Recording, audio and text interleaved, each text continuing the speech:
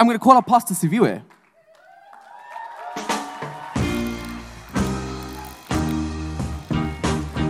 All right. Good evening. And we give Asha a round of applause just to thank you for that. Appreciate it. That's it. And no dance moves left. Just preaching time, really. Good evening. Those of you who are guests, I want to thank you again for making us a part of your Sunday this evening. And we really hope that you feel at home. As you know, this is a family Sunday.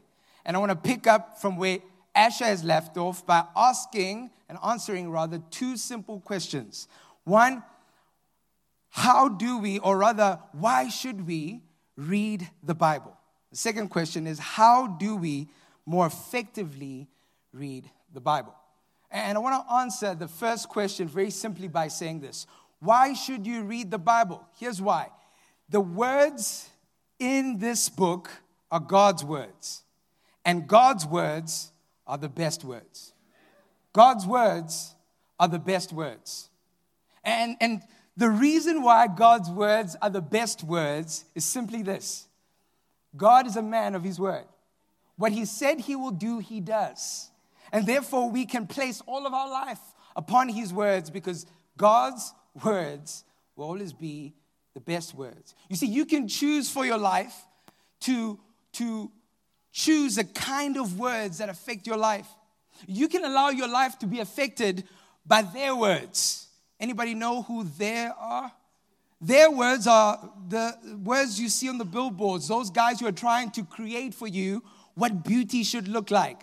Their words are those guys on TV trying to describe for you what success, what happiness, what joy, what all the loveliness of life should look like. You could choose to live life based on their words. But if you choose to live life based on their words, you will get their words type of results. And here's what the Bible says about their words in Romans 12, verse 2.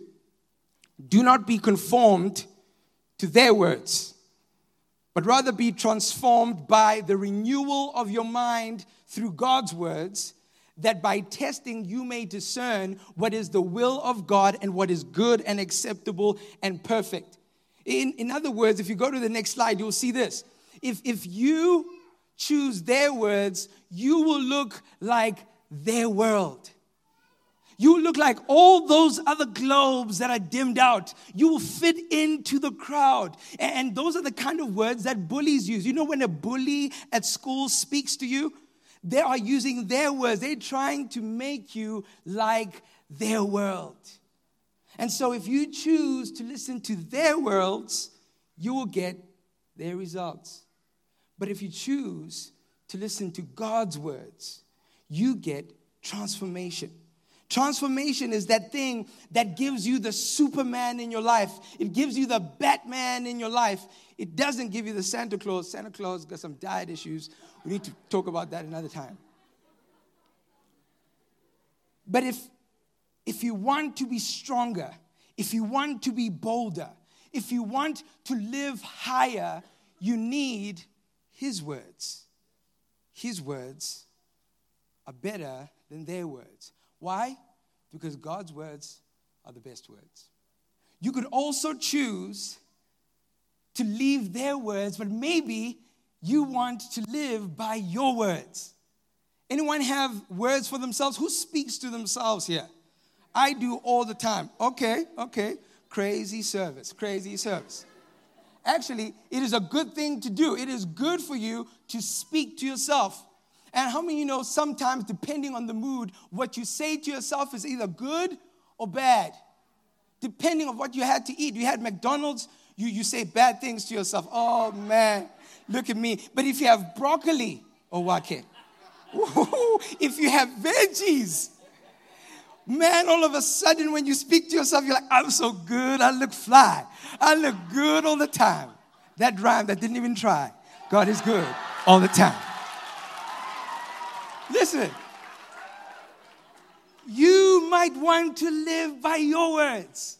And whether your words are good or your words are bad, this is what the Bible says about your words. Isaiah 55, verse 8 to 9. For my thoughts, my words are not your thoughts. Neither are your ways my ways, declares the Lord. For as the heavens are higher than the earth, so my ways are higher than your ways, and my thoughts higher than your thoughts. So in other words, here's what God is saying. He's saying, my words will always be higher than your words. Even if your words are good, my words will always be higher than your words. So, if you want to reach the heights of your life, which ladder would you want to climb on? Your words or God's words? Oh, look at you. Yeah. I love it. I've never had a reaction before. Thank you very much. Thank you very much. You are good kids. Broccoli around the house. Listen. I get to deal with people all the time. And sometimes people like saying bad things to you or about you. But as long as you have His words, it doesn't matter. And at times, because of things that people have said to you, you start saying words to yourself. But as long as you have the words of the King, it doesn't matter. If I was you, I would choose God's words over my words. You know why? Because God's words are the best words. There are no other words that are better than His. No other words that come down from heaven, do something, and bring glory back to Him. No other words do that. No other words have the capability to produce fruit. His words do. I love the measurement God gives. He says, okay, try and measure the distance between your words and my words. And He says, as far as heaven is from the earth, that's how far elevated my words are compared to yours. No matter how good your words are, there's always a higher place to live. And that is called God's words. Now, I'm hoping today to convince you to not choose their words, to not live by your words, but to live by God's words. And here's a scripture, Proverbs 4, verse 20 to 22, that tells us why we should choose God's words over other words. Verse 20 says, my son, be attentive to my words. Listen carefully, pay attention to my words. Incline your ear to my sayings. Let them not escape from your sight. Keep them within your heart. For they are life to those who find them and healing to all their flesh. In other words, when you find God's words, you find life. All the life that you're hoping for. All the life that you're dreaming for. When you find His words, you find life. I hope today that you would choose His words, because His words are the best words. So, now that you know why you should read the Word, how can you read the Word more effectively? And I want to give you 4 quick tools to know how you can read the Word more effectively in your life. First one is this. You want to pray before you read the Word.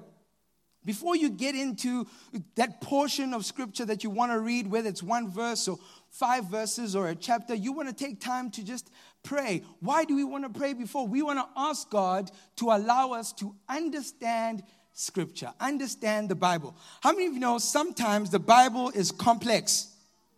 It feels like this.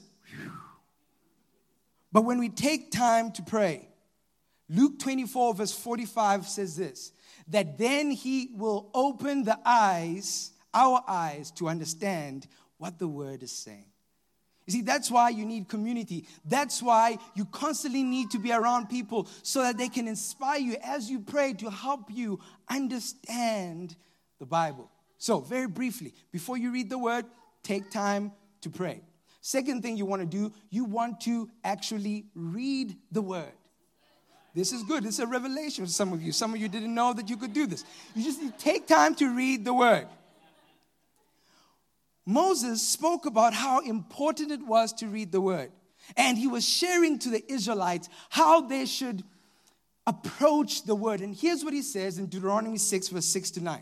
He says, you must commit yourselves, give time to these commands that I am giving you today. Repeat them again and again. Don't just read it once. Read it over and over. Talk about it. Repeat them again and again to your children, and then talk about it when you're at home.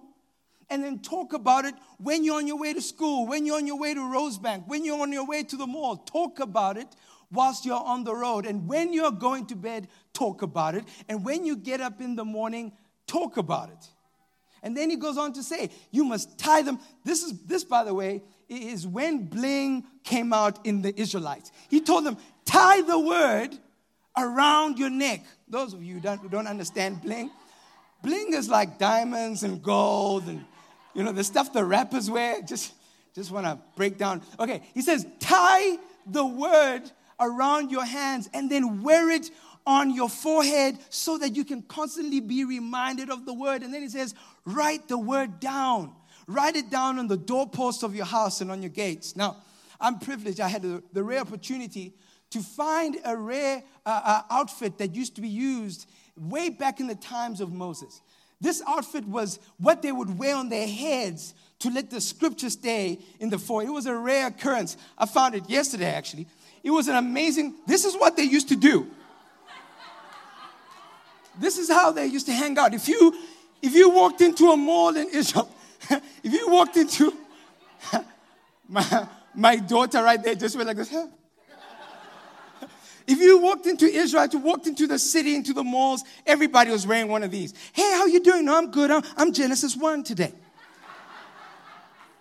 Hey, what's happening? Hey, well, hold on before you give me a hug. I'm Exodus 5:3 today. That's how they live. This is ancient equipment. Sorry, I can't share it with you, but you can make it yourself to keep the word in front of you at all times. Thank you, Mama. Now, you want to read the word, and you want to keep reading the word. The Bible says faith comes by hearing, and hearing the word of God. That term hearing is a continuous term. It means to hear and to continuously hear. Therefore, faith doesn't come by hearing once. It comes by hearing and hearing and hearing and hearing. And all of a sudden, faith is being birthed in your soul. So you want to read the word. Then 3, you want to reflect on the word. Now, the best way I know to reflect on the word is to ask questions, good questions about the word. When you ask good questions about the word, it's like you're digging out all the good stuff from the word that you can get. Now, after the service, you will find at the info desk, I want to encourage parents to go get it. I want to encourage everybody who's here to grab one of these. You will find a flyer that speaks of the kind of questions you can ask. I'm going to briefly run through those questions for you. One, when you read a particular scripture, one of the questions you can ask is there any sin that I need to avoid from this text? Or is there any sin that I need to confess from this text? The next one is this: is there any promise that I need to claim in this text? Third one, is there an example that I can follow from reading this text? Fourth one, is there a command that I need to obey today from this text? Lastly, is there knowledge for me to gain? What can I learn personally from this text that I'm reading today that can help me move closer to Jesus, but help me to be a representative of his kingdom today? I want to encourage you to grab a hold of that and use those questions with your kids. Use those questions by yourself to allow you to reflect deeply on the word. Lastly, pray. Pray after you've read the word. And this is important because you want to pray for God to give you the courage and the grace to do what he has said in the word. You want to pray for him to be with you, his presence to walk with you, regardless of how old, young you are. You need God's presence in your life. One of my kids, I won't mention a name. One of my kids got something at school, and so they put her in a newsletter and asked her, hey, if you had to be an animal, what animal would you be? Right? And this is when I knew that, oh, this is my wife's kid. I didn't know before then, but now I knew, oh, this is where this comes from. Here's what she said.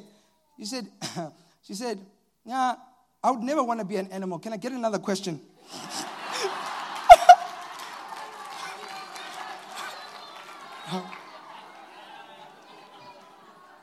Flesh and blood has not revealed this to you, little person. Now, there's absolutely nothing wrong with saying what kind of animal. When I was her age, I was going, yeah, I want to be a cat. I want to be a lion. No. She's like, no. Why would I want to be an animal? Right? Here's the deal. You see, if you live your life without the word of God, only thing you are left with is your words and their words. Imagine life like that. Imagine what life is like without his words, without his promises that lead us into supernatural life. Imagine what life would be like. I would rather be that person who says, no, I don't want to be any animal because I know who I am. I choose to live based on what he says, not on what they say, not on what I want to say, but I choose to live based on what he has said about me. Life without his word would be left with just us being the result of our good or bad words and their good or bad words about us. I hope today you can choose to live on his words, because his words are the best words. God's words will always be the best words. Before I close, I want us to take a moment, whether you are with your family or with your friends, to ask and talk about one simple question for just 3 minutes. What is the one thing that you are willing to do this week to prioritize his words? What is the one thing you are willing to do this week to get closer to him? Just one thing. I'm not asking for many things. Just one thing that you can and are willing to do this week to prioritize devotion, time in his presence, time in his word. Could you take time, find 2-3 people around you, grab a child, just drag them along, and have a 3-minute discussion. What can you do this week to get closer to his words? All right.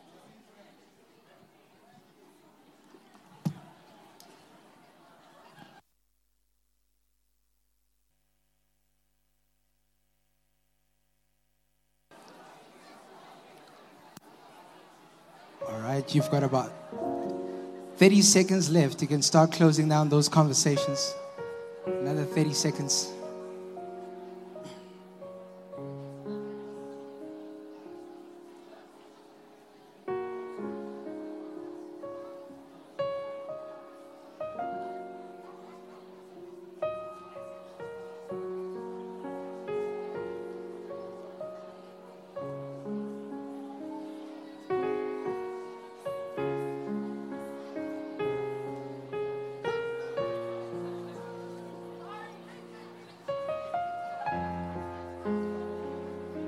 All right.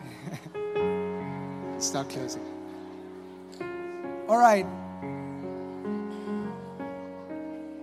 I want to share one last story as we close. 1922, a bunch of scientists found a tomb. This tomb belonged to a guy by the name of King Tut. King Tut had passed away in 1300 BC. 1300 BC. And they found a tomb that had been in existence for over thousands of years. And what they found in the tomb was a whole bunch of corn seeds. And they decided out of interest, let's take these corn seeds and go to Israel, where they were coming from, and let's plant these corn seeds and water them, put them in soil, and see what happens. The corn seeds grew, started to bud. All of a sudden, corn started coming out. Incredible. They started writing about it. You can Google King Tut's tomb and corn seeds. The story's right there. No matter how far you are from God, no matter how dead your life is, no matter how dry the space of your life is, his seeds keep on working. But when you put them in to the soul of a human. They produce something. They bring life. They bring change. They bring transformation. No matter how far you feel from God today, regardless of when the last time you read the Bible was, regardless of when the last time you prayed was, if you would choose today, tonight before you go to bed, to take His seed, put it in your heart, stuff will grow. It won't grow because of you. It won't grow because you're good. It won't grow because you are repentant. It won't grow because people at church like you. It won't grow because you've done all the right things. It will grow because that's what the seed of the Word does when we read it, when we put it in our hearts and we choose His words over their words, over our words. Stuff changes. And the reason why that happens, the reason why you can bank your life on the fact that tonight when you read, tomorrow when you read, next week when you read, next month when you keep on reading, the reason you can bank that the seed will continue to grow is because God's words are the best words. They never let us down. He just keeps doing what He does. His words are the best words. So whether you're young or old, whether you're new or whether you've been here for a while, place your faith in Him. Give Him a chance. Read His word. I want to encourage you, all of us. Can we make some kind of commitment to try and read the word every day for the next 21 days? And let's just see what happens. I don't know what kind of soul you have. I don't know what kind of stuff is going to grow in your life, but I know something will grow. Just for the next 21 days, let's just say, hey, we're going to read the word every day. Even when we feel like it, even when we don't feel like it, we're just going to do it. So, I want to close with that. Let's pray. Father, again, as we say every single Sunday, thank you for your word. Thank you for your word. Thank you that you fulfill your word. Thank you that this evening, like 2,000 years ago, your word will still work like it worked in Jesus' day, like it worked in Moses' day, like it worked in Paul's day. It will still work today for us the same way that it worked for them. So Lord, we repent where we haven't looked at your words as the best words, where we've tried to find other words to find meaning and life and healing for our souls. Today, we come back into alignment with this simple truth that your words will always be the best words. Amen.